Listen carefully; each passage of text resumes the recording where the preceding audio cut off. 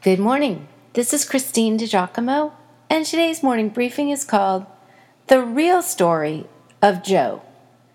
It's from 2 Chronicles chapter 20, with reference also to Acts chapter 12. What are you up against? Is it the claws of grief that seem to be constantly scratching at you? Is it the fear of what is next in terms of medical treatment? Is it the crushing blow of a job loss and all that goes with it?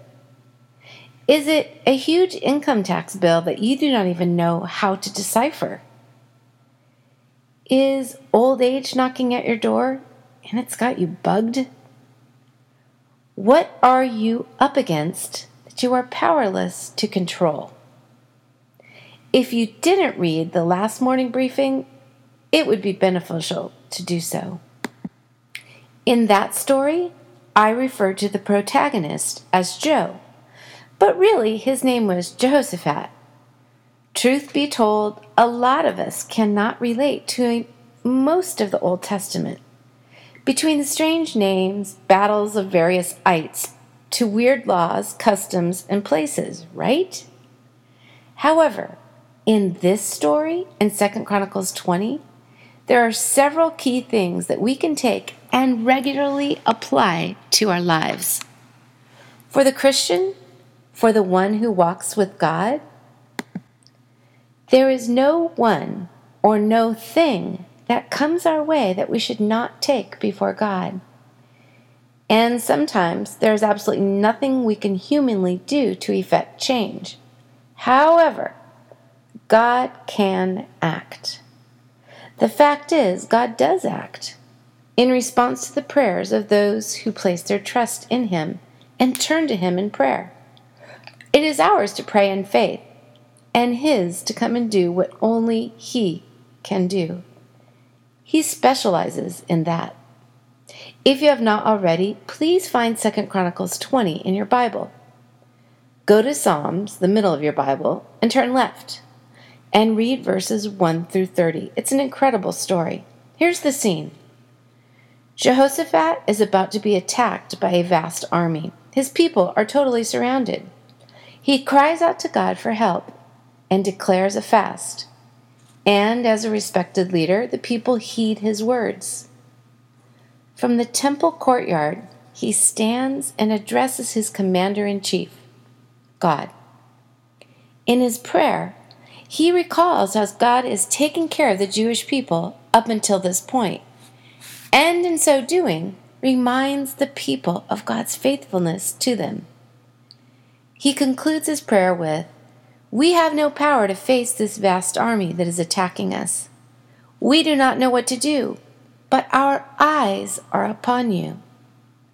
This is first a statement and then an act of faith. Check out what God says next to Jehoshaphat. For the battle is not yours, but God's. Jehoshaphat takes his strength from this word from God and then further encourages the faith of his people in God's deliverance. God says to you, He says to me, don't be afraid. Entrust your situation to me, and I will fight for you. What are you up against, my friend? Trying to fight, control, or solve on your own? God is saying, do not be afraid or discouraged. The battle is not yours, but mine. Could we stop right there and actually pray? From Southern California to New York, down to Florida, to Portugal, to Tiberias, Israel, to Kenya and South Africa, the Philippines and Japan, let us join together in prayer. Dear God, we know there are many of us who are in a battle right now. Nothing escapes your notice, and nothing has caught you by surprise. So, Father, won't you take our situations, the cancer diagnosis, the test results that will soon be given, our grief, our children who are far from you, we do not know what to do, but our eyes are on you, Lord. We will not be afraid, We will not let ourselves be discouraged. We take you at your word. The battle is not ours, but yours. Our trust is in you, sweet Lord. Come, move. In your powerful name we pray. Amen. As Jehoshaphat's men are marching down to face the battle, Jehoshaphat appoints men to sing praises to God. Now, can you just imagine what the opposition was thinking as they heard them coming? Crazy Jews. So sure of the victory Jehoshaphat was that God had promised them.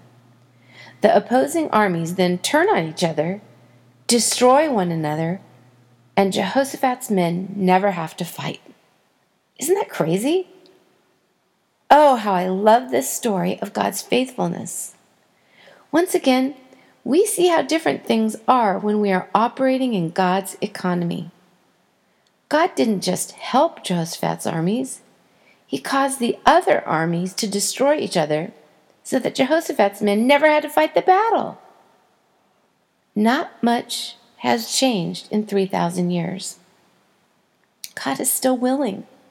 No, not just willing, but wanting to fight our just battles. Surrender to God whatever concerns you today. Go ahead. He's big enough.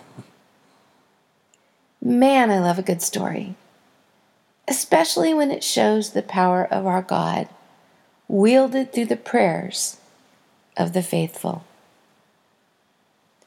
This briefing and hundreds of other ones are archived at pastorwoman.com.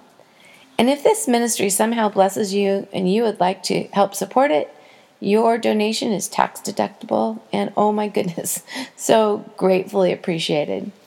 Take care. God bless.